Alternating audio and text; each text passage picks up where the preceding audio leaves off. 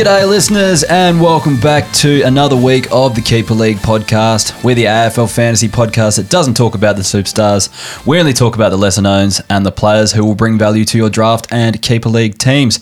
My name's Heff, I'm your host, and today I'm joined by Checkers. How are you, Checkers? Good, fantastic. Good to be back here. How are your Keeper League teams faring this season? You going all right in your leagues? I don't know if Dossie's flicked you a message this morning. No, he hasn't. I got pumped by Dossie on the weekend. In the Keeper League format? Yeah.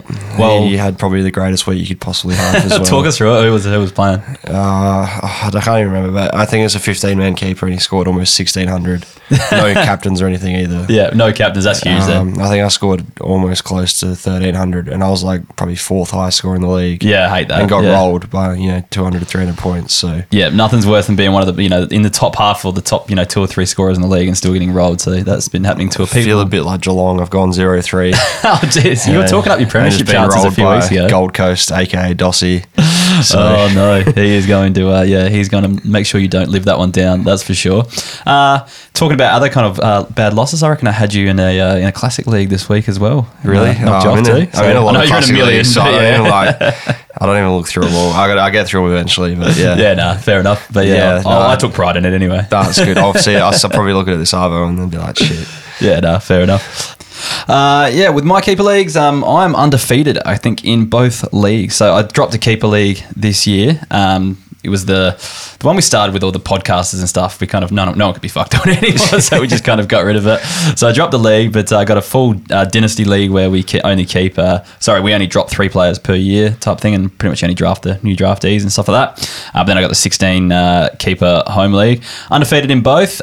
Very fortunate in both though. Put up some low scores and still managed to knock off the struggling, opposition in each one. So yeah, 3-zip start in both leagues, but pretty happy. And a 2,500 ranking in Classic as well. So that's pretty good. Yeah, 2.5 is pretty good. Yeah. The Classic rankings on the weekend look so crook. I think on Saturday morning I was ranked like 250th overall. Yeah, that's pretty good. And then on Sunday morning I was 25,000. I hate that. But I dropped back down. But just like that just shows how close the comp is, I guess. Yeah, absolutely. So like the 2 games or whatever got played and then I dropped 25,000 ranks. Like I think Roy from the Traders said he put up a 22,000 score and jumped like 20,000 spots or something like that. That's crazy. There's not much point difference. I mean, everyone starts with the same teams at the moment because of the amount of fantasy info everyone's putting out there. Yeah. But yeah. Anyway, before we get stuck into the show, I just want to mention that this show is brought to you by Game Day Squad. Create, coach, and compete in fantasy football. Basically, if you haven't played it before, you open digital packs and get cards to make your team instead of selecting players from a pool. Different cards have different kind of values, and they can potentially multiply their scores up until 1.5 times their actual fantasy score. And you get free cards each week just for logging in. So, have you been playing the game there, Checkers? You signed in? You haven't made the account yet? I've been watching all your videos. Yeah. I've just been living through your videos because I don't know if I got the time commitment to play another fantasy competition. I completely understand. 75,000 fantasy competitions on the go at the moment. But yeah, I mean, I definitely watching your pack reveals have made me more interested in it. Yeah, for sure. Seeing the Rory Laird the other day. Oh, that was huge, wasn't it? Pretty big. It was funny because I had for 2 weeks in a row, I just opened nothing of value. Yeah, I'd seen them as well. Yeah. I've seen all the rookie players you've been pulling out. And then the last pick of the night pulled out like probably one of the most valuable cards. Yeah, the highest averaging player. At the time, yeah. So pretty happy with that one. But yeah, it's good fun. You can you can get free packs each week, or you can buy packs, or you can buy specific players off the transfer market as well once they kind of come into existence in the game. And the best thing about it, I think, it's a dynasty platform. So any kind of rookie card you pull this year and stuff like that might not be super valuable, might be more valuable in the future. So yeah, if you haven't checked it out yet, jump on board. I think I'm ranked 6th overall after this week in the cap league, so not going too badly in that one. Helps when I'm given cards each week and things like that. It's definitely a growing comp. I've seen it more and more on Twitter lately as well. Like a lot more people getting on board. So well, they sponsor the Sydney Roosters now, so they're actually their branding is all over the Sydney Stadium, the rugby stadium. So it's crazy. Yeah, it'll be massive in a few years. Yeah, I think so. I've got to get on it. Probably the future of fantasy, they would say. That's what they'd want us to say anyway. But I agree with it. Anyway, all right, I'll get stuck into the show. Usual new segments, I guess. We'd talk the breakout tracking at the start. Players that are kind of in the early stages of their career and looking like breaking out. Or there can be a few older players, I think, that are kind of, had a few role changes and stuff like that can change their scoring. But most of them, the younger players. we'll get stuck into it. I'm so glad I'm going to 2G4P this guy, Will Day, 128 points.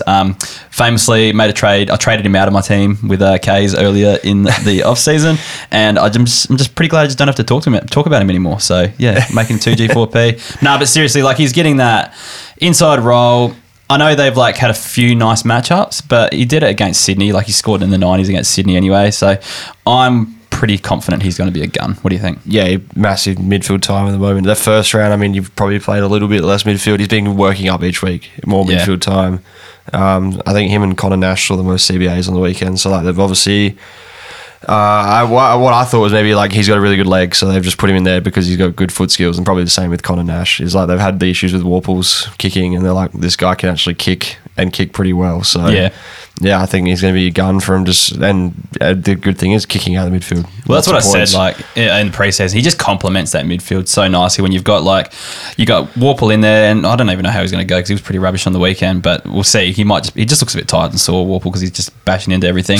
But then you got Newcomb, who's like a kind of like a hybrid. Like he can do the crash and bash stuff. He's a bit cleaner with the footy in hand. Will Day, just like a composed, nice ball user that you can just trust. Yeah, he does complement that midfield nicely. So more than happy to make him 2G4P. K's, congratulations, you win the trade. And we'll move on from that. Mason Wood, another one of K's boys. He got injured on the weekend, but he had 118 points. Going to make him 2G4P as well. That's too good for the podcast for any new listener out there as well. Basically, once players get too good for the podcast, everyone owns them. You can't get them off waiver wires or anything anymore. No point chatting about him. Got injured though. So what's the go there? What happened? Was it a shoulder? I haven't seen the news. AC joint, shoulder popped out, but I don't know. They didn't think it was like a horrible one. Like he just had in a sling at the end of the game. I saw he was like not using it, but I think the report came out. I think the report was like for a while. 4 weeks is what I saw originally. Okay. But I don't think it was anything crazy. I mean, they've got Steele out as well with a similar injury, so that'd be great. True. But I mean he dropped him out of my keeper league over in the off season as well, so that was great. Jeez, you're on a good run, aren't you? Got picked up first round by someone else, and now I'm 0-3. Well, now that you can't reap the benefits of that one for a few weeks at least, so you can take some solace there.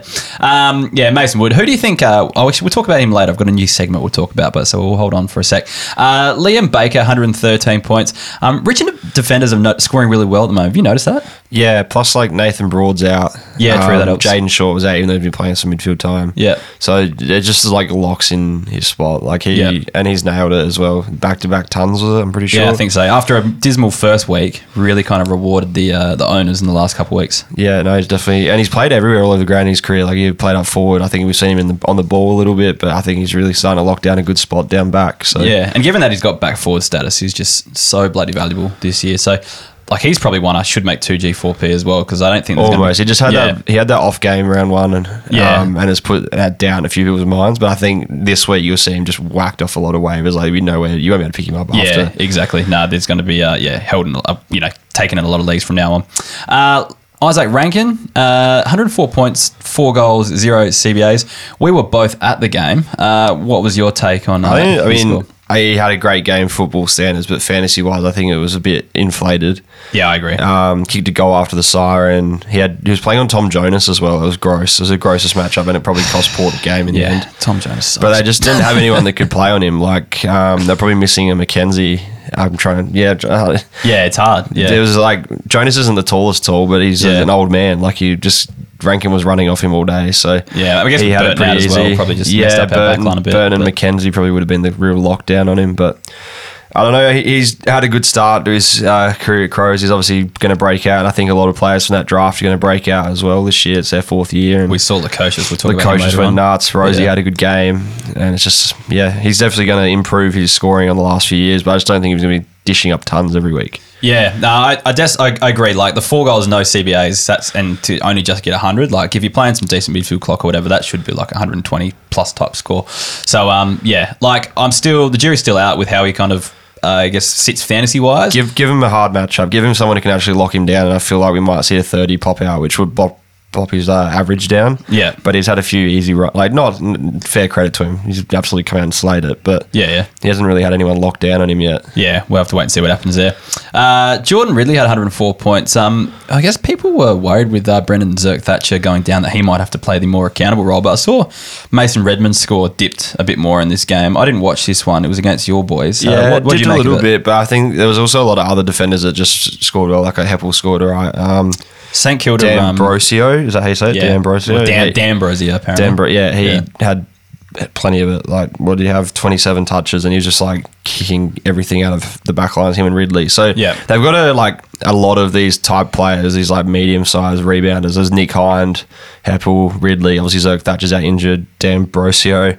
I'll get it wrong again. Yeah, it's all right. But they all play very similar type roles at times. So, yeah, that like lots of rebound footy. Yeah. And sometimes it just swaps around. I think he had a stiff year last year. Oh, absolutely. So I expect him to sort of pop up all right. Just like a new coach in as well, like probably just changes his role up a little bit, less defensive. They see more value in him using the ball rather than kind of, defending a bit more. Yeah, everyone was a bit worried he was going to lock down and turn into a real lockdown back, but I still think he's rebounding this year. So yeah, I agree. It's good. We'll talk about Massimo D'Ambrosio now, just make you say his name a few more times there, checkers. So his 97 points, was he just that rebounding halfback flanker? Yeah, he had so many kicks. I didn't write down how many kicks he had, but 27 touches. Yeah, but he looks like a bit of a genuine classy footballer. His foot skills, I remember tweeting this last year in his first game. He was going 100% efficiency in his first game. Yeah, and maybe had like 15 kicks or something. Yeah, and I was like, that was composure for someone who's been picked up in a mid-season draft and gone straight into the team. Was like nuts.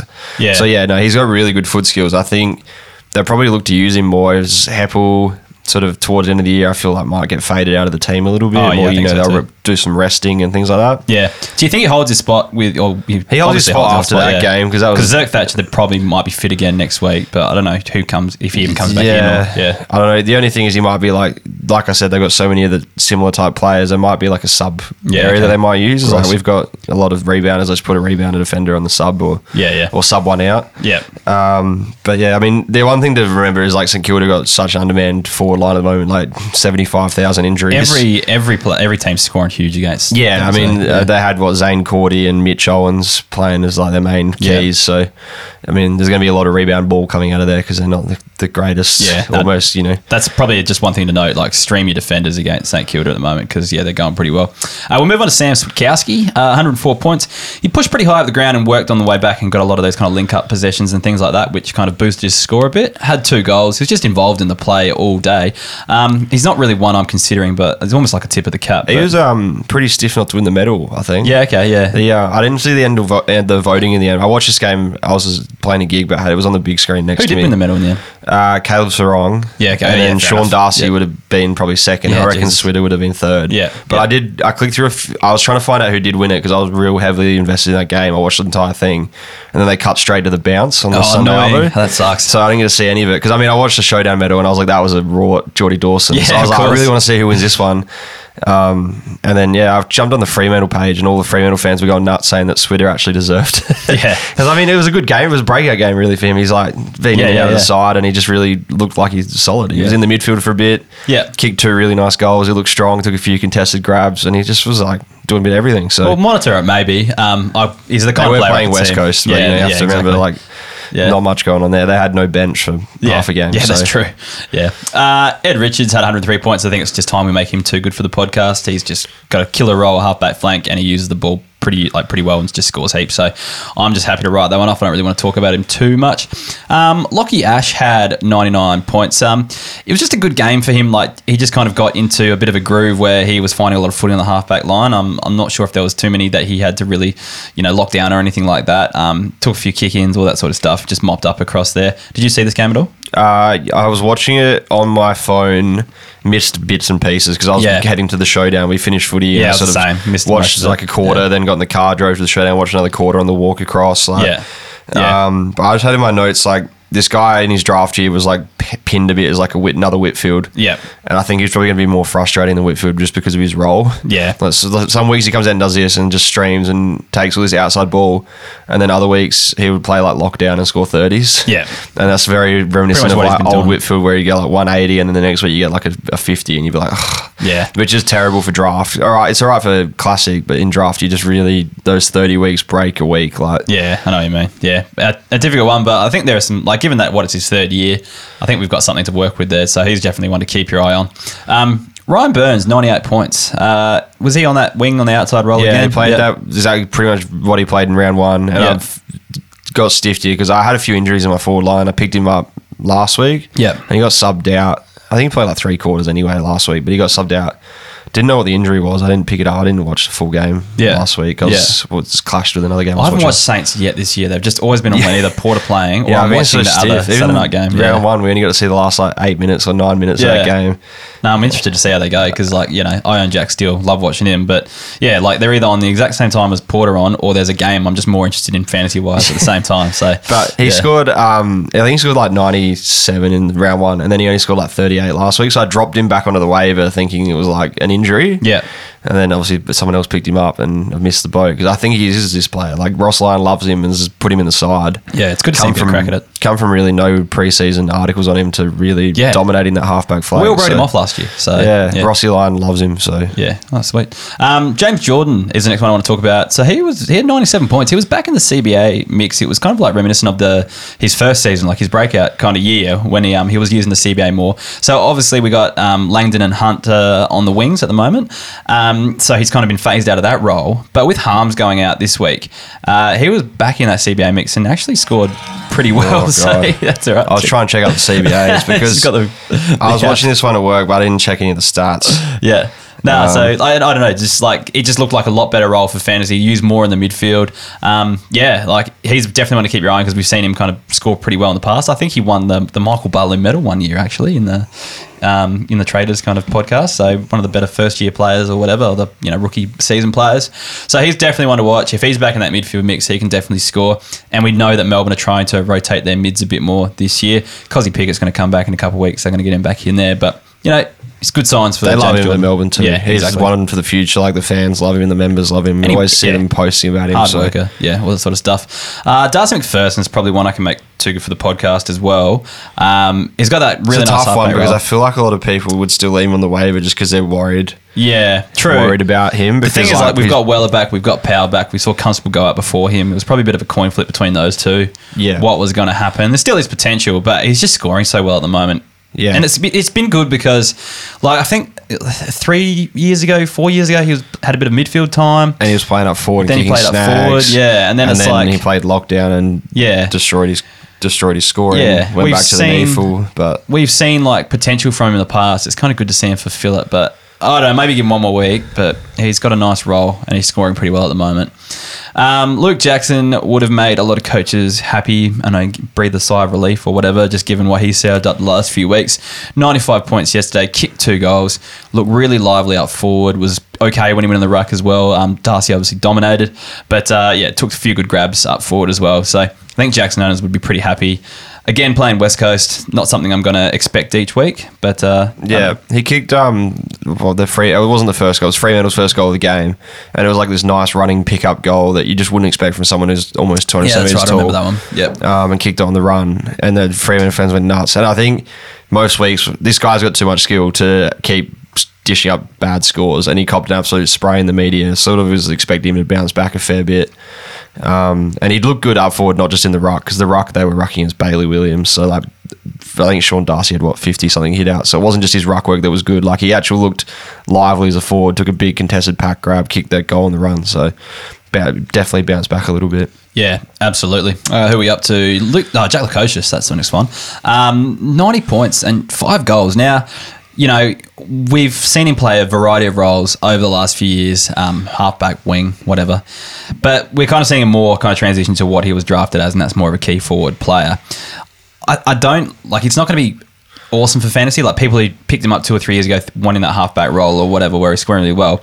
I still think he's got the potential to be one of the best, key forward as a fantasy scorer. It won't be awesome for fantasy until he either plays in a team that's winning consistent footy or Gold Coast start winning consistent footy. They obviously won on the weekend, and he was like, that was his big like breakout game. Like he hasn't really had a massive breakout. I think that was the first one to kick 5 goals. So his first sample game, like first ever league game, was in a prelim or elimination final for Eagles.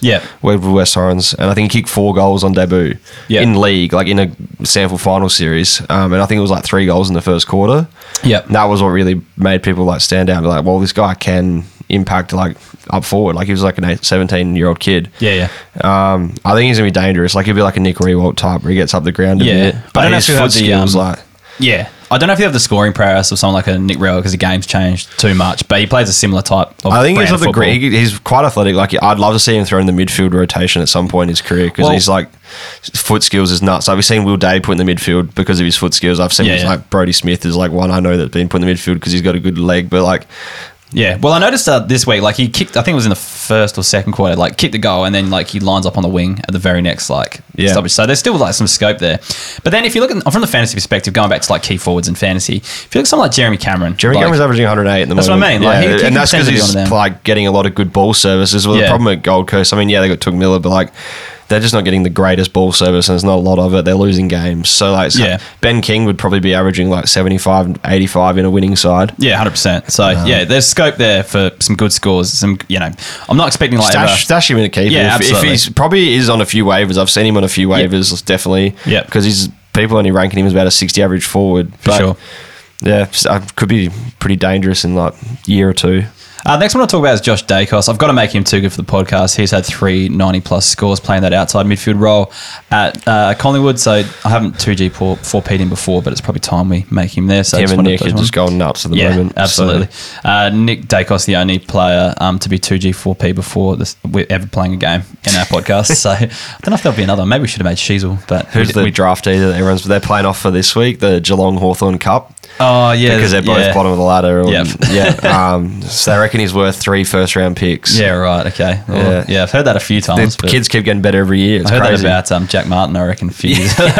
So see how we go. Sam Petrevski-Seton, 93 points. Just a lot of touches out of defence. He's listed as a forward, so that's pretty handy. I've actually watched both West Coast games the last 2 weeks, which is so unwell because I haven't watched the Saints play, but I've watched 2 West Coast games. But he looks pretty good. The West Coast obviously have copped so many injuries that he's probably just found a real good opportunity to like shine here. Like everywhere around the ball. I think he even hit a few ball ups. I'm not sure about his CBAs, but I definitely saw him in the ball up like around the ground like setup. Rolling into those stoppages. And he's quite good at like just hitting the pack. Yeah. I think he could almost break out this year because of the opportunities he'll get. Nah, for sure. I don't mind him giving a forward, and then we'll talk about some injuries and stuff like that a bit later on. But you could see a bit of a bump over the next week or two going forward. I wanted to tweet this last week, but I knew that as soon as I did it, I would jinx it, so I didn't do it. But I wanted to talk up Cam Zurhaar as a streamer option last week. Given that he had so many CBAs against West Coast the week before, he was instrumental in their kind of win because he just won every clearance in basically the last quarter for him. So given as a forward, I was like, and playing at Pig Park as well, so it's a good fantasy ground. I was like, everything's lining up here for Cam Zurhaar. Then LDU out. Everything got real tidy for him. Everything was just really lining up for him. So I didn't tweet it because I was too scared I'd jinx it, but it did come off in the end. And if you look at my team, I did stream him this week. So 9 CBAs, 91 points, kicked 2 great goals as well. Becoming a star for North Melbourne, really. If they're going to progress as a side, they're going to need people like Cam Zurhaar to start standing up. And he's had some games where he genuinely looks better than Dusty. He's had a small handful of games. I wouldn't even say probably 5. Yeah. But there's been a few games where he's just the most influential player in the world. It's crazy. He would take big pack marks and then break away. What you said, clearance work. His clearance work is just nuts. Yeah. You're where is this? Why? And we've been saying that for years. Why am I not seeing this every week? But he just floats in and out of games as well. Sometimes, I think there was one North game really stuck with me where he literally won the game off his own back. Maybe kicked 3 goals in the last quarter and had 5 clearances. Yeah. And I was just why can't you do this regularly? I see this twice a year. Yeah. But yeah, I mean, if Clarko can get it out of him, it'd be fantastic. They wouldn't need to trade for Dusty a few years ago. They've got Zohar. Yeah, exactly. Watch what happens with LDU as well. If he misses another week, he could be another good week for Zohar as well. Willem Drew, Dan Rioli's next one, but I just want to make him 2G 4P because he's 90 points again. He's been slaying it this year. Yeah, like he's just there out that kick out of defence. He just gets on the boot so much for Richmond. Scores pretty well.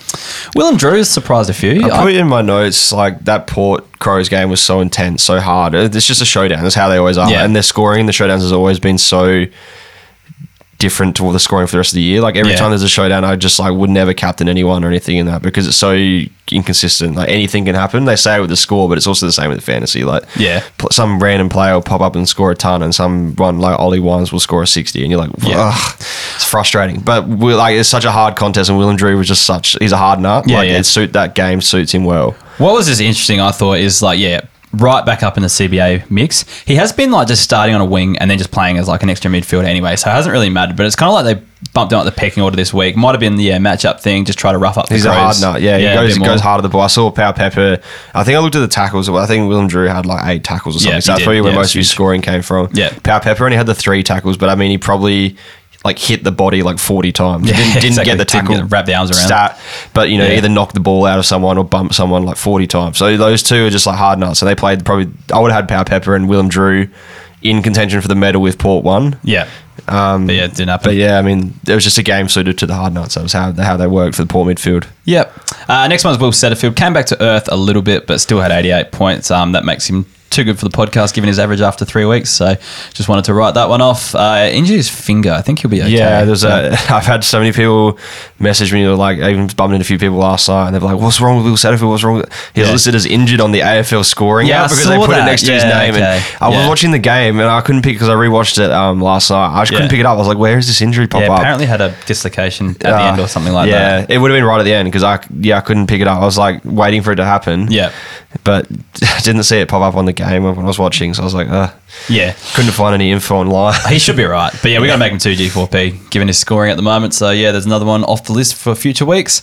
Might be a shorter podcast next week. They'll all be 2G4P. But anyway, Miles Bergman, 86 points. We saw Dersmar get subbed out of the game reasonably earlier. So he's the main outside guy at Port Adelaide. And, with his talk pre-season of who's going to take the Carl Amon scoring or whatever. And Bergman's the guy. So but it's not scoring the same as Amon, but he's definitely a good ball user. He's scoring better than Amon this season, though. This season, yeah. It's hard to back up Amon's back-to-back ton seasons. But the funny thing was on the hill, Bergman, the paper screwed up the other week, but Bergman and Horn Francis, every time Bergman got the ball, there was people on the hill booing, Crows fans being ripping into Horn Francis. Yeah. And I was just sitting there cringing Horn Francis on the bench at the time. Miles Bergman. And then, a couple of weeks earlier, those same people were probably the ones whinging about the advertiser doing it. So. Fair enough. It's pretty funny. While we're on the same game, the Mitch Hinge. So he's in defence a lot more at the moment. He was on the wing quite a bit. Well, when he played last year, he was on the wing a bit more, but it looks good back there. I don't think we've talked about it, but Jordan Dawson went into the midfield. A lot of CBAs, it's kind of left him to mop up back there a bit more, take a few more kick-ins and stuff like that. He had 86 points. So what's your take on Mitch Hinge? When he first came to the club, I was pretty hot on him. I'm pretty sure I had him in my classic side. The first time he was his rookie year, he would have been priced about $350K or something. He was a little bit more expensive than the rookies, but I had him as that D6 type option, and everyone was roasting me. He was 0.08% owned or something. Yeah. But I just thought he was he had a very similar to Brodie Smith, good ball user, similar height, similar build. Yeah. And he just gets a lot of outside ball. And then the best thing about him is he's a good kick as well, similar to Brodie Smith. So they're always going to throw him on the boot, which is extra points. Yeah, he's got the right style of game for fantasy scoring. Then they chucked him up forward and on the wing, and it sort of screwed his scoring a bit. But that first season I was quite hot on him for that. So yeah. Yeah, no, I don't mind Mitch Hinge. He's going to be on a lot of waivers. Geordie Dawson and Malira, and they've got a few similar types. So yeah. No, but it has been happening the last couple of weeks, I noticed as well. So hopefully it does continue. I'm not sure about the heights of the fantasy scoring, but the role should continue, I think. So, yeah, we'll go from there. Oscar Baker for Western Bulldogs come across from Melbourne. He had 88 points on the weekend, and he had the most metres gained on the ground for Western Bulldogs. Actually looked pretty good and did a lot of kind of throw it on the boot type kicks, but, they came off every now and then. I think he kicked the goal as well. So he's an outside type and one we're thinking about. I think we've got a fire engine out the front of our house at the moment. purely because of there's the MFS base where Kane Corns actually used to do a bit of training. Used to see him running around this area quite a bit, but they do a few drills and stuff down the street. So I did see him on the way here. Yeah. Oh, you did see a few. The one thing about Oscar Baker is he's a good like role filler. Yeah. So I think at the end of the year they're probably going to talk about him as like one of the best recruits.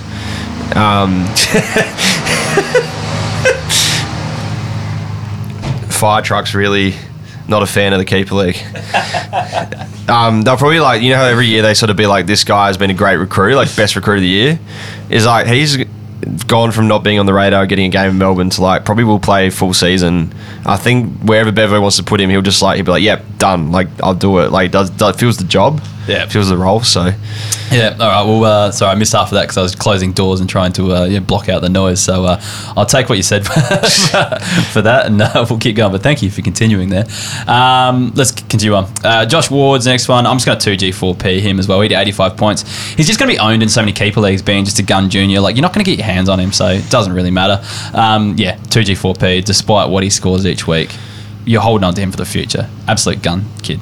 All right, Jaden Hunt had 84 points. Now, is he an option now? We've seen Witherden probably out this week. Sounds gross, but I actually, at the moment, have him in my classic side as my trade this week because I just think those injuries to West Coast and Jaden Hunt, just the way he's playing, man. He's getting up the ground so much. I think he's kicked goals almost every game he's played this year. Yeah. He's playing up on the wing. Yeah, he does. Plus he plays down back. But he's definitely nowhere near that lockdown role that he had at Melbourne. Like he's playing, they're letting him use his leg speed. They're like, go ham, just go ham and run. Like, well, he offers just something a bit different to what they've got in their outside types anyway. Like he's a bit more quick. Well, they got Shannon Hearn and players like that are quite slow. So they definitely, he's got a license. He's got licenses to do whatever he wants and run and carry and kick. So. And even up on the wing, like he's quicker than Gaff. Like he provides more run and stuff like that. So yeah, it's pretty interesting. Now there's a few outs. Like he could be a mainstay. I think in classic he's priced like in the mid 300s as well. I was kicking myself. Like hindsight's a bitch, but like why didn't I just go Constable to him? Like that's what I probably should have done. But anyway, a bit late now. But I thought that would when I looked at the match up on Sunday, I was like, this is what I should have done. Anyway, Jack Bowes is the next one. 80 points. He had 5 CBAs, but he was in defence for most of the game. I think this is what he's going to produce. Like, he filled all stat lines. He didn't have a really good game. Yeah. But I think he kicked a goal. Like he had a few marks, had a few tackles. Like he just filled all the stat lines. He didn't do anything crazy. But I mean, I thought that was pretty handy for like a keeper league type player. Is that just filling stat lines is like real handy just for scoring consistently. Like I feel like once he kind of works his way into the system, Geelong win a few games and stuff like that. I think he can put up like an 80 average. Yeah, which is probably what he was about at Gold Coast as well. If he actually got a run at things. Yeah. No, he's one. I'm like people are writing off, and the classic world is hating on him because he's not scoring as well as he should be at. I never expected him to dish out tons, but I'd take Hiatus and Jack Bowes considering his price. It's fine. Tom Powell had 80 points. Just good to see him getting a run. Did you watch this one? Yeah, they were playing Hawthorn, who have like one of the most inexperienced midfields as well, but he definitely got more midfield time this week. Yeah. I wouldn't read overly into it. I think Will Phillips was right up this week. Will Phillips had the most CBAs. I think he had like 17 CBAs, but only like 15 touches. And I guess with all the outs that they had in the midfield as well, so that does help him. But just good to see him playing each week. Struggled last year. And just good to see him getting a bit of a run. He's definitely one that can develop into something. Put him on your bench and then stash him for when he comes to the Crom. Yeah, he does a South Australian boy. So when they get him in Lukosius, look out. You're not going to love being a Port supporter then. But anyway, Charlie Dixon, he's just one at the moment. I need to break. I don't know why I've got on the break. It should be in the fossils really, but obviously put him in the wrong spot. He kicked a few goals. He loves the showdown. He loves the big games like that. I think he's averaging like 80 at the moment. Yeah, it's rare, but he's actually. When he's up and about, he's all right. He's handy in fantasy. But just when he gets injured, that's when it crushes your season. Yeah, I've obviously put him in the wrong spot, but he's playing right at the moment. We won't talk about him in the Fossil Watch later on. Peter Laddams, 77 points, just has patches. Like, he looked pretty awful like the first half of the game, but then just started taking a few good like contested marks around the ground and stuff like that, and he just looks sore all the time as well. Like I don't think he's like 100%. He just needs some confidence in his game. I think he has been in and out of the side for like the last 5 years. Like he hasn't had a good run at just playing like 10 games in a row really. Fantasy scoring wise, like and the thing is, Ruck's put up big scores, like big numbers against him as well, so that's probably like weighing on his mind. He's probably not the best tap ruckman, but he's pretty handy around the ground. Yeah. In similar mold to like a Tim English, not Yeah. same scoring yet, Yeah. but yeah, I mean, if he's going to be scoring well, he needs to be kicking goals and taking grabs around the ground, which he did that in the second half. For the first half, he was almost non-existent doing that. Exactly. So I don't know. He like I said, like he can look bad or look inconsistent, but still put up 70s, 80s, that type of thing. So he's one to watch. Hickey will come back later in the season, That's but he's just got a fair scaring run. everyone off, isn't it? That Hickey factor. It's like when that happens, then you have to put him on your bench. But I think this is probably Hickey's last season anyway. So like going forward beyond this year, he's a ruckman that you probably want to get your hands on because he is a fantasy type. Yeah. Riley Thilthorpe, 74 points, 5 goals. Not touching him until he's probably a tip of the cap performance right now, but that 5-goal performance is just encouraging to see him do that. I want him to be a ruckman one day, but he's probably 4 years away from being fantasy relevant. Yeah, probably. Which is stiff because he's 20 years old. Yeah. But in 198 centimetre key, you need to wait a few more years to just get those points out of him. Yeah. I reckon around age 24, 25, like he's when he's going to come. Tex will retire. Philthorpe takes the reins. Yeah. That'd be the mark. But you probably too long to stash on your bench. I think Fogarty was out in this game as well, so that probably helped him a bit too. But yeah, Archie Perkins had 73 points. Just good to see him bounce back this week. But yeah, after a 35 last week, it's just good that he can play out forward and run through the midfield and still put up a decent handy score. I think all my forwards this week just scored like around the 70 mark, which was pretty handy. Do you think Setterfield's crushed him a little bit in his development? Is that not as much? I think the big one is Jai Caldwell. He's probably killed it the most. I think this is probably what I expected Archie Perkins. They've got all these good draft picks, and then they keep recruiting for other clubs. And I'm like when Shield came half in, of me is like, just play the kids. They need to trade out like a Shield or something like that. If they want to, because they're obviously in a rebuild stage, and they're bringing all these mature age players from other clubs. And I'm like, you've got the really good draft picks sitting there, like Durham and I don't think Perkins is as effective because the forward is still his main game, and then it's more of a pinch hit in there. But there's a few there like Jai Menzie, even they played Menzie, and I'm like, just give Perkins like so much more time. But anyway, Noah Cumberland, I just thought he just caught my eye. 23 points, was really lively when he came on. Put up some handy scores last year, I think, as well. Samson Ryan probably gets dropped, which means Cumberland probably comes in and plays a full game next week as well. So like I wouldn't expect huge scores for him because he does play kind of taller a lot of the time, but he's good at hitting the scoreboard. We saw that last year. Exactly. So could be a handy one to have on a bench because they play Fridays and Thursdays and stuff like that too. So a bit of a streamer type option or a loophole type option might be a good one to own. And that wraps up that kind of breakout tracking section. We'll move on to just the rookies. I have to make Harry Sheasel too good for the podcast. Yeah, it's crazy. Points. Yeah, like he was I think he's a leading. I think Clayton Oliver might be now, but. On Sunday morning, he was a leading fantasy scorer in the game. So, nuts. Cam McKenzie, 94 points. More of an outside role this week and up forward as well, but not getting the same CBA as he was week 1. But, just good to see him put up a score. Again, it's against North Melbourne on a very fantasy-friendly ground. But, encouraging to see. Ruben Jinby, I'm going to make too good for the podcast as well. 82 points. Just rolls through the midfield. Like he's one of your better defenders. Just as a defense status, like he is like a must-have for any keeper. Like, I think everyone's snagging by now. Yeah, he's probably going to lose that defensive status. He will probably next year. But I mean, for this year, if he keeps dishing up 80s, like he's very good enough to play in any keeper leagues, absolutely. like on field. Yeah, 100%. You don't get too many. I reckon this year there's been some good rookies that I know the rookies are a bit more scarce, but they're the ones that are playing are scoring. Well, I mean, so if you picked up Sheasel, Ashcroft, McKenzie, or Gimby in any of those like redrafts or like pickups, you'd be pretty happy with yourself right Absolutely. Jacob Van Rooyen, 76 points, new fan favourite at Melbourne. It's pretty encouraging to see. But kicked 3 goals on debut. The 3 goals obviously helped him get to that 76. Wouldn't expect it all the time. Kicked 2 goals in the last quarter. Yeah, exactly. When they were sort of like already won the game, I guess. But the one note I did have, I put it in here, where is it? It was like a real interesting note, is Melbourne have like the softest run for the next 7 weeks. Mm-hmm. So I put like Van Rooyen and Chandler.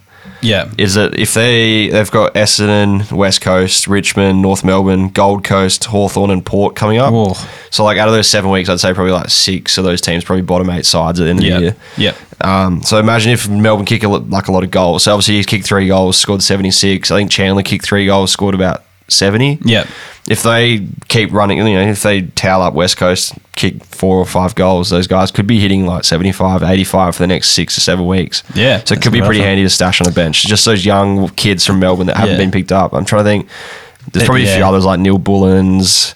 who's a Spargo. They're just players that hit the scoreboard. Yeah. Because if they're going to be having Sparrow pretty easy probably wins, as well, maybe, yeah, maybe just stash a few Ds. Look at the Ds players. Yeah, no, that's a fair point. Especially if they got a nice run, they might use an opportunity to blood a few, or just kind of give people extended runs so they can get some development in while they're a top team. And then I mean, if this kid can kick 3 goals every week and score 70s, he's pretty handy to have on the bench. Yeah. So I think Ben Brown went out of the game as well, which probably helped him too. So, but anyway, another thing to note. The other one, Matthew Johnson just made his debut coming off the bench. But yeah, sorry for the sub. But he had 24 points in a quarter and a little bit. So he looked pretty lively. Yeah, he's fine. They injected him into the midfield. It's going to be hard to get game time there. There's so many kids. Yeah, exactly. And when he's still Will Brodie. So many good kids as well. Like Sarong and O'Driscoll and Erasmus.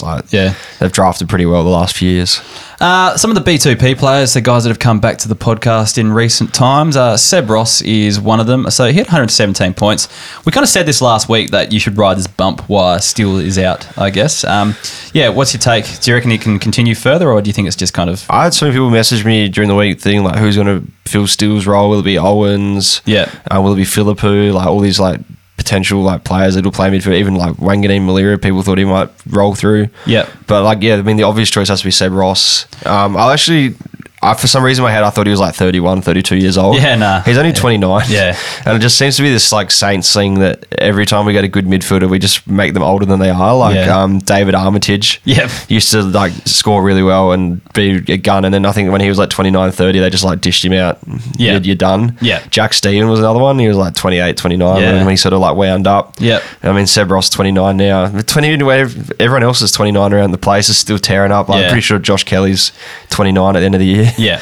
But yeah, with someone like Ross Lyon, that is, he's not messing around. Like, he wants to win footy games. So he's probably... the way they're going now, they're 3-0. You'd want to keep him on the roll. Yeah. Like, you're half a sniff of going to making finals now. So they're going to put the best, most experienced player in there over trying to develop a kid in that spot. If that was 0-3, then I'd expect Philippou to run through the midfield or have Owens have a rotation. But when you're 3-0, you're like, well, finals is really on the cards. Just note that it probably will dip when Steele comes back in 4 definitely. to 5 You'd only weeks, it'd just be one of those fillers. Like, you'd be like, I can get 6 weeks out of this guy, probably play him on field for 6 weeks, then I can dish him back on the waiver. But you bank a few wins in this period by picking him up off the waiver wire, and hope he holds you in good stead for finals and stuff like that. So Blake Hardwick's put up a few good scores this season. I think round 1 and now round 3 he's gone okay.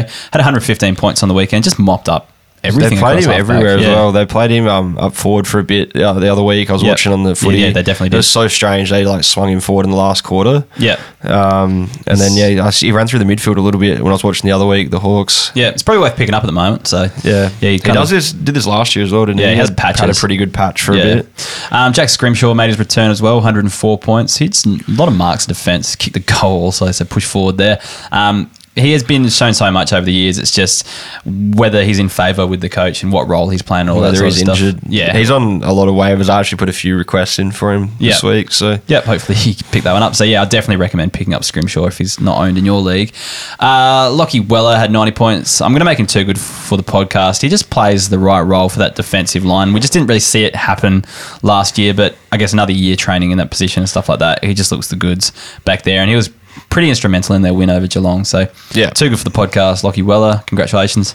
Luke McDonald, 87 points. North backline's actually pretty fantasy friendly when you think about it. They like to chip around and try to draw opponents forward. Yeah, so you think about, Aaron Hall's out of the side now, but when Aaron Hall was in the side, he was tearing up. This is when every time Zeeble goes down back, everyone jumps on him in Classic. Like, if there's a article that comes out that Zeeble's going to play defence, it's just like, go trade him in. Yeah.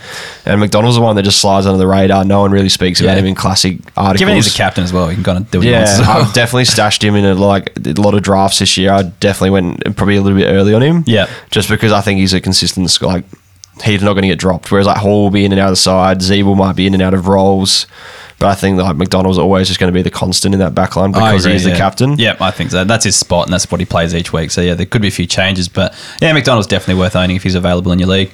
Lockie Whitfield, he comes back to the podcast this year, 82 points. Just good to see him back in defence, the natural role. I reckon once he just gets a decent run at things, like fully fit, doesn't get knocked out or whatever, like we could see some good scores from him soon. So. He's a roller coaster. Yeah, absolutely. All right, before we move on to the next segment, I just want to touch on the membership. So if you want to support this podcast, please show your support by becoming a member. At the moment, we've putting up CBA numbers, kick-in numbers, state league fantasy scores. I update the Breakout Tracker each week as well, so you can see how players are trending against the best in the competition in the early stages of their career. So yeah, if you're interested in joining up, head to the website. I'll put a link in the description below. But yeah, anyone who signs up keeps this podcast going from this point forwards. So thank you to the following gold members. Scott Canther, Josh Kane, Andrew Hutchinson, Tim McAuliffe, Rahul Bass, Baze, I'm not really sure how to say that one, Dale Young, Daniel O'Brien, James Wilcourt, Jake Lynch, and Jake Miller. So thank you to those people. But if you can't support the podcast financially, you can also show your support in other ways. I'd love a few more subscribers on the YouTube channel, I reckon, to kind of pump those numbers up a bit more. So check in my live streams each Wednesday night for Game Day Squad. If you could chuck us a follow there, that'd be great. Or anything on Instagram, Twitter, and retweeting, all that sort of stuff. All that helps the podcast. So appreciate everything all our listeners do to help grow this thing. All right, we'll get into the Mr. Consistent segment. So basically what that means is just guys who are probably never going to be too good for the podcast, but just are handy to own, and circumstances usually lead to them scoring pretty well from time to time. At the moment, Jack Silvani, he's always been a really handy one to own as an owner, and it was mainly because of the ruck time he was getting. Like, if they only play one ruck, he would jump in and do the pinch hitting.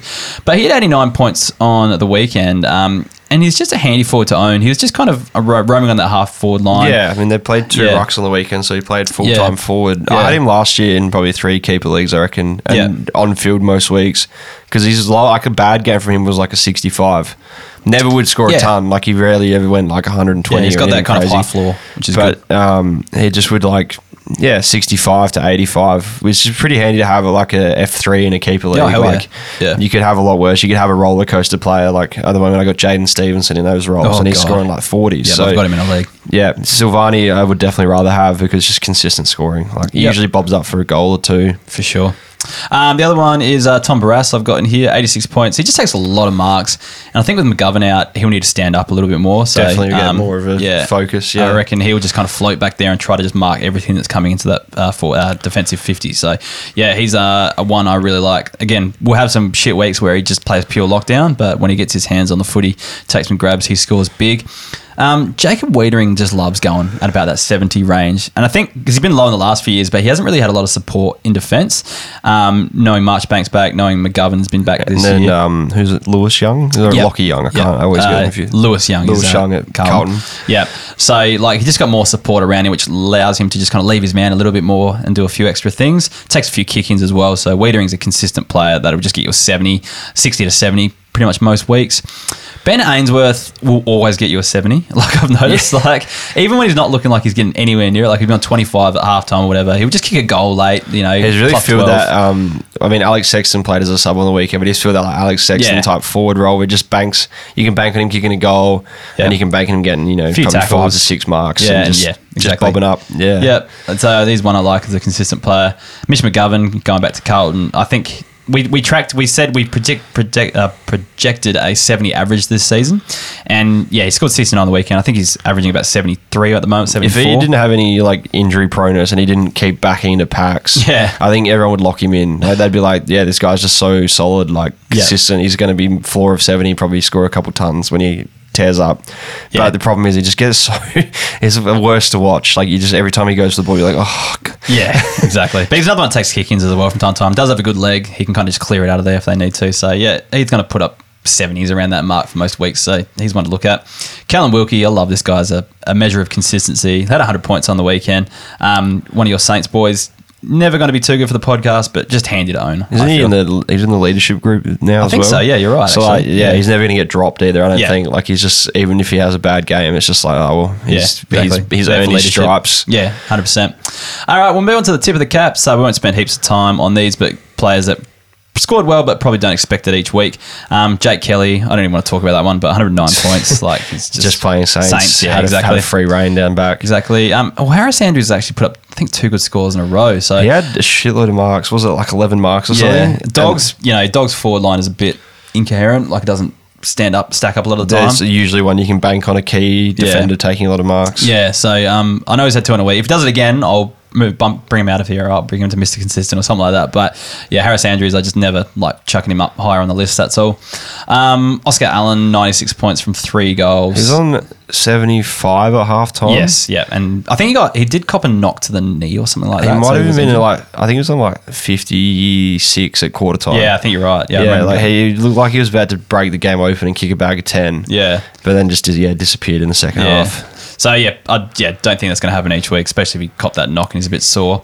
Lockie Schultz always just goes okay in patches. So he's 90 points, but I wouldn't be banking on that one. Got robbed of Mark of the Year if anyone saw that. I didn't think I saw that. I watched bits and pieces of it. Touched off the boot. Oh no, I did see that. Yeah, and it was just, and then they went back to the footage and it actually wasn't touched. Yeah, I saw that. And he took an absolute screamer. Yeah, no, that's disappointing. Connor Nash had 92 points. There's no real tagging for him to do. Most CBAs as well. Yeah, exactly. Hawthorn. So just kind of played in the midfield, and like I said, just didn't have to do a lot, do any jobs or anything. So yeah, definitely flag those midfield minutes though. Like if he keeps hitting most CBAs each week, yeah, of course. Then because Finn McGuinness again, like he wasn't really doing anything on the inside as well. Was he? Yeah. So yeah, interesting to see. Jack Higgins, 90 points. He's just, I don't know, he always promises so much, but just he's one that I like to stash in leagues, but it might be because I'm a Saints fan. And everyone still always draws back to his underage scoring. Yeah. But I think he can just be like, he's had a tough run with injuries. Obviously, like last year he had a few concussions and like a few just crook injuries that just shouldn't happen to like a small forward. But he's very good, like just hitting. His kicking's terrible, but he's good at hitting the scoreboard. Yeah, 100%. So like, if he has a few games where he kicks like 4 goals, he scores those 90 to 100s. Yeah, it'd be handy to have as emergency in the bench, especially if they get an early game in the week and you can loophole it in. And the last cap I'm tipping is to Tyler Brockman, 80 points. Just good to see him back, but 80 points, kicked 3 goals. Like, I think he struggles to be in the side most of the time. Well, I know there's been a few concerns and things like that about him, but yeah, like the 3 goals inflated his score. I'm gonna have to see him do it a few more times before I get put out this not fantasy relevant. I put out a hot tip in our punting group at work. Yeah, that Tyler Brockman was paying 61 to 1 for most goals for the game, and kicked 3 goals, kicked the most goals. So did anyone get on it? Yep, sweet. A lot of money was won this week. That's awesome. Into the fossil watch, just some veterans that you should look at trying to get if you're contending. You'll probably able to pick them up cheaper, or just for a few first year players that haven't played yet, or something like that. You might be able to get someone like Patrick Dangerfield, 92 points. I think he's just a handy player to round out your midfield. Like for me, if I was to try to get him in, he'd be probably like my M5, M6 kind of range. He looked on track to score over a ton as well. It's just that last quarter Gold Coast rolled over a little bit. I think he sits on the pine a bit as well, which probably doesn't help. Yeah, he's been playing like 60, 70, 65% time on ground, which is a bit... But I think he can average like 80, 85 this year pretty easily, I think. So he's a good one to just, you can get cheap.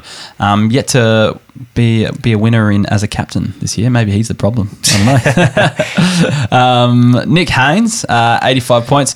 He's been reborn, apparently. What was the article in the paper? Something, I saw the headline. It was more that he just had some health issues that really affected his fatigue or something. I don't think they mentioned what it was. Yeah, it was like a fatigue issue. Yeah, that was about I remember reading up on it like last year at some point.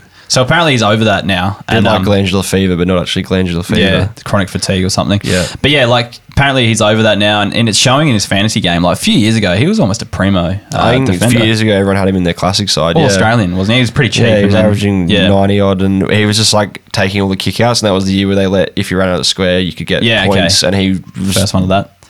Destroying that. Like he was just every kick out was running out. So he's definitely one to have a look at because he's 30 plus. And yeah, like you just like when he was picked up in our league, I just kind of scoffed a bit. I was like, Nick Haynes, well, he's done. But no, he's really making a resurgence at the moment. So yeah, one of the senior heads in that back line and scoring okay. Trent Cotchin, I don't know, I said that weird. 80 points. He was always going to see a bit of a bump, I think, with Hopper and Dusty out, but I see what happens there. They obviously played.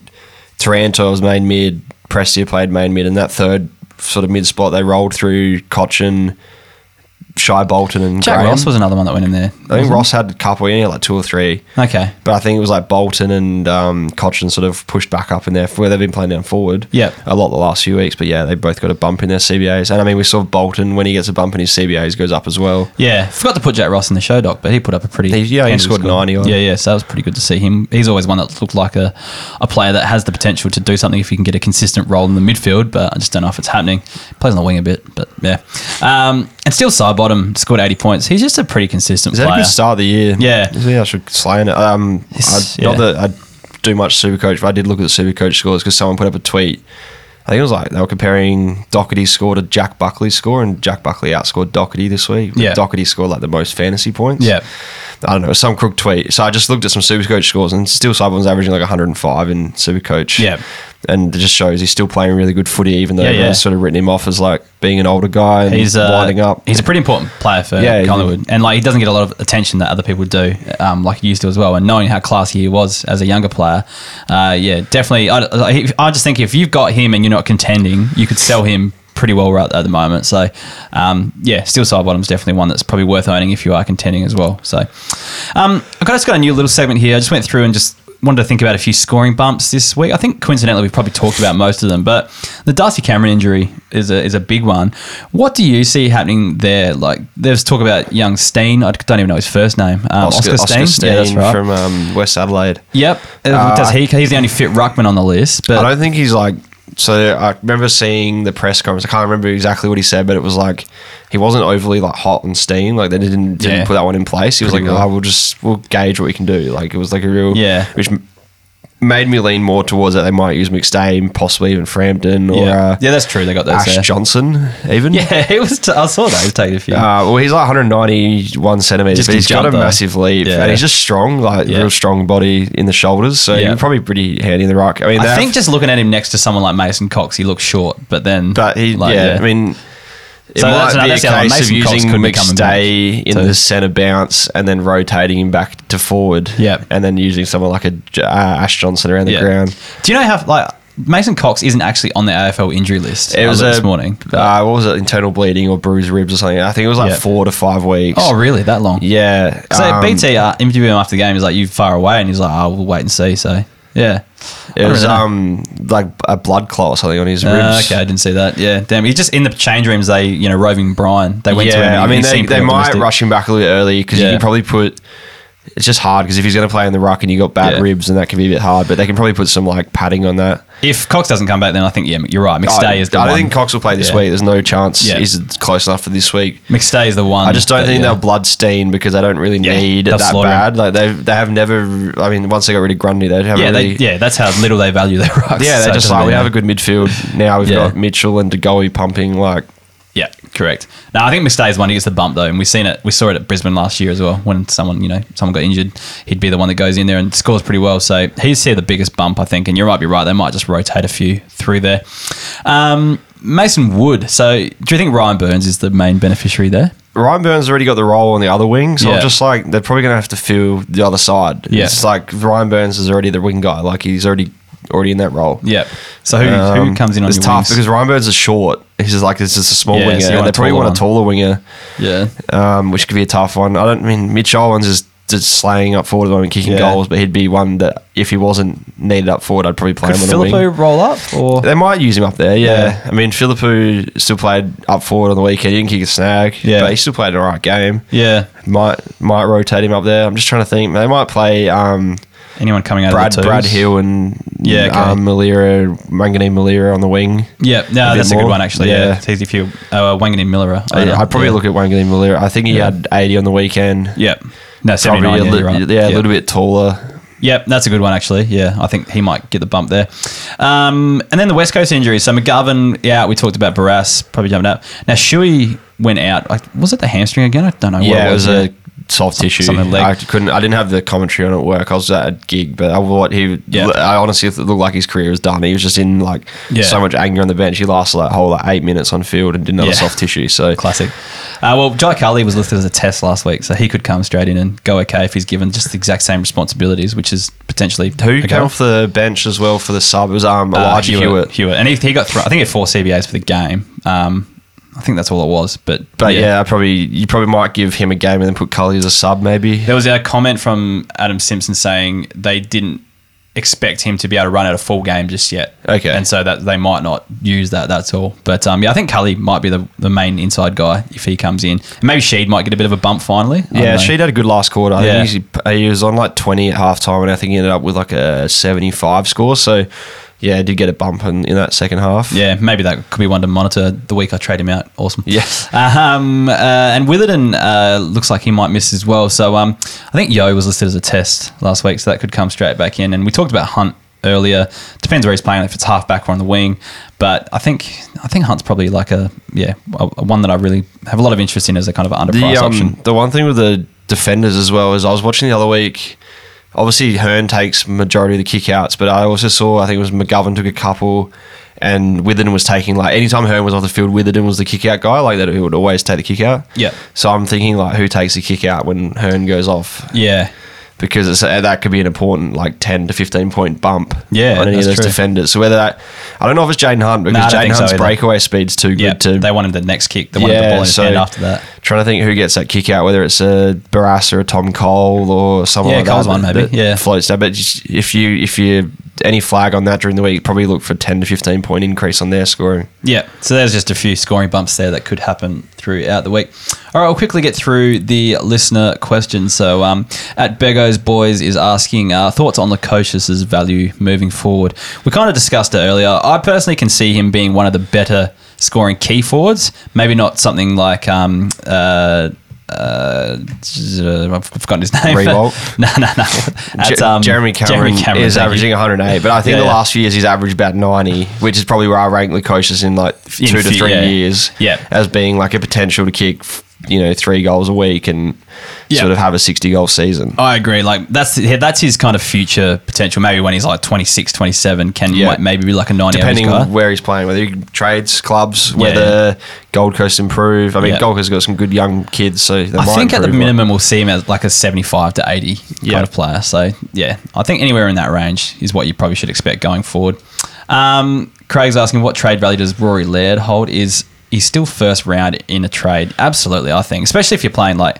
I know, if you look at our league, like players that went first round were like Mason Wood and... I'm just trying to think. All those rookies like the Sheasel and stuff, maybe not. But who else went there in our... Will Setterfield was first round. Like, I still have Laird over Will Setterfield and that sort of stuff. So, I still think you'd be wanting a first-round draft pick for Laird. I'd still hold, like... There's a few factors. So, like, Crows are playing, like, a lot faster, which doesn't suit him as much because he relies on that, tackle, another stoppage, tackle, stoppage, that sort of stuff. And he's just not getting to the stoppages quick enough. And I think Port as well are one of the hardest teams to score against while they're a trash side. Like we said before, that showdown game is just a gross game for scoring in general. Like, no one ever really... Yeah. If you got premiums that have played the last few years, they usually drop away like a few points. Someone will have a shit game. Some random nobody will pop up with a ton. Yeah. It happens every year. And if you look, Brisbane didn't have a ton against Port. Collingwood, Dacos got off the leash, but that was pretty much it. No one else did. I think the next high score was 98. That sort of stuff. So, yeah, I wouldn't be too disappointed too much. Shit start to the year, but you're going to get more scores like last week. His role hasn't changed at all. Yeah. He's still playing midfield. Game style has changed a little bit for the Crows, but I still think, like... And we're in the early stages of the year when things are still moving fast and all that sort of stuff as well. Like, bodies will get tired. It won't be so zippy for as long as we're thinking as well. So I think he will come back. Even last year, his first half of the year was average... Did he even play the first half of the year? He had broken, something. But he went ham in the second half of the year. Yeah. And just went on a massive run after the bye. So, like, who cares if he's only dishing up these now? Like, really, there's going to come at some point. He'll go on a massive run at some point. Yeah, absolutely. And, everyone will be wishing they had him. At Ranger J87, I'm super disappointed with Farrell's numbers this week with Burton out. If I can nab Ash from the waivers, is it worth swapping them out, given they're both in line for DPP? I'd happily own Ash. Like, I think I put him on the... I wouldn't trade Farrell to Ash. I'd keep Farrell. If that was the trade. If that was like Farrell dropped Ash in. Yeah. Farrell's just consistent. I think he's more a consistent fan. For if this is a keeper league. Yeah. More consistent numbers. Yeah. If this is a draft league. Yeah. Then Ash, like I said before, is just so up and down. He's sick. He scored 99 against Carlton. Generally pretty easy to score as an outside running defender against Carlton. It just happens. Yeah. They're not very good at kicking a goal and they kick a lot of points. You get a lot of ball coming out of the kick outs, and we always see it. Whitfield scored that he's 180 against Carlton a few years ago. Yeah, true. So I mean, Farrell showdown. I still think Farrell's just consistent like 70s. So that'd be one I want in my side. I'm just not loving Port's fantasy output as a team. And I think he's kind of, it's just no one seems to really start. Like, you get Rosie, he feels probably only the first few tons of the year for Port Adelaide. Whereas like I see GWS as a team that can let a few players, accumulate a bit more. But yeah, you're right. It's very role dependent for Ash. I've got them fairly evenly ranked. Maybe Ash slightly ahead, but I don't think like you really need to panic and get rid of Farrell just for Ash at this stage. That's the only thing. At G Sambo 16, I have Noah Anderson in redraft, and I'm over this crap. Who would you target in a trade for him? Jack Crisp, McCluggage, or Callan Ward? So if you're going to trade at Anderson, I probably wouldn't do it. If I was him, I'd probably just hold keep it. Yeah, it's going to come good. The kid his junior numbers were too good to ignore, and his numbers last year were too good to ignore. His numbers last year might have been a little bit inflated on what he's probably capable of in terms of like the stage of his career. Yeah, but he's 192 centimetre, big-bodied mid, playing in a team that's losing most weeks. Like, it's going to come good at some point. Yeah, if you had to trade one, who would you pick out of those? McCluggage, definitely. Jack Crisp is winding up his career, and Callan Ward is probably done last season, I'd say. Yeah. If you want to do it, get McCluggage. Make sure you pick someone else who's young. Yeah. But I'd keep Noah Anderson. At Trav 014, Bytel with 35 disposals and 2 goals in the VFL. With Wood out for 6 weeks, can he be a good AFL standard player? 70-80 average. Now with Wood, he's a different type of player. Bytel, should be in the midfield. Yeah, he might get it. I wouldn't be surprised if Bytel was sub this week. Yep, I think that's probably a perfect role for him because he can be a bit of an impact player around the contest. So if they chuck him in the last quarter when everyone's a bit tired, Bytel hits in the midfield and just cleans up a few clearances. But Seb Ross having a good game wasn't good for Bytel. No. Yeah, so that's the probably mainstay there.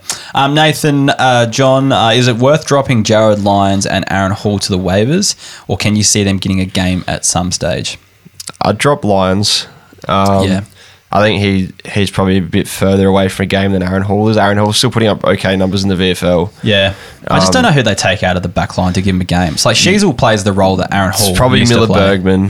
But the problem is Clarko loves Miller Bergman and wants to develop him as like the future. Yeah. He's got half in his head. He's like, I want to be competitive. But the other half of him's like, I want to develop some kids as well. If Aaron Hall comes in though as well, I don't think we're going to see those monster scores again, just given the way they're showing around there. Zeeble and like McDonald have been dishing up already this year, and even Sheasel's been dishing up. Sheasel plays that whole role that Hall used to play, but way better. Aaron Hall's still a pig. Like, you come in and just be like, give me the ball. No, okay. He just runs past people and just takes the ball off them, like hand pass to me so I can kick down the line and break the line. Yeah. So no matter what Clarko's game plan is, he's still going to be a pig off the half back. Like, for sure. Just, it depends if Clarko's written him off yet. I don't know. All right. Well, that wraps up the show for this week. Thanks, Checkers, for coming on today and doing the show. You got anything happening with your Marmalade stuff? You got Gather Round coming up. You got a few things planned for that? Just, we're doing some videos today about Gather Round. So it's been a bit rushed because I feel like we've been keen on it for ages. We've been keen on it for 6 months. Yeah. Because we're in Adelaide, but a lot of the outside of Adelaide media sort of just like they're only clicking in to Gather Round this week. Yeah, a bit slow. They've been more caught up on, what's happening in Melbourne and the footy season's coming back. Yeah. For us in Adelaide, we've just been waiting. Like, it's just been like, I'm Gather Round's 70 days away. Gather Round's 50 days away. It was like Melbourne media is sort of just only cluing into it now. So I mean, we've got a few plans in place. But what games? Are you going to all the games? Hopefully all the games. The Mount Barker one, we might be a bit hard to get to. It's an early one, but it'd be cool to say we went to every game, but I mean, we did that round one as well. Yeah. And part of me, like, you don't see a lot of. I don't want to leave games early if they're going to be good as well. Like, I left the showdown 5 minutes early last year to make content, and I regretted it. So on the weekend, I was like, it was sort of close-ish. Yeah. And part of me was like, we should probably go outside and start getting ready to film. But part of me was like, content's all good, but I really don't want to miss another Geordie Dawson goal. Yeah, I know you, man. I need to be here to watch the footy. So I just want to watch some good footy. Well, for those coming over for Gather Round, make sure you look out for the Marmalade boys outside of Adelaide Oval after games. You do a few interviews. We'll do some interviews. We're going to do a longest kick contest on the Friday. Yeah. Outside Adelaide Oval. Yeah, so go say good day to Checkers. We'll be around. There'll be heaps of Melbourne content creators here too. So yeah, they definitely will. Actually, they're all staying at my house. So. Awesome. All right, get around our stuff on our socials at Keeper League Pod on Facebook, Instagram, Twitter, YouTube, and TikTok. Support our sponsors, Manscaped. Use Keeper20 at checkout for 20% off and free shipping. Make sure you sign up to Game Day Squad, get your free starter packs, and build your squad there. And if you want to support the podcast, please become a member. Click the link in the description below and sign up there. Anyways, that's it for another week. We'll be back next week for round 4. Take it easy.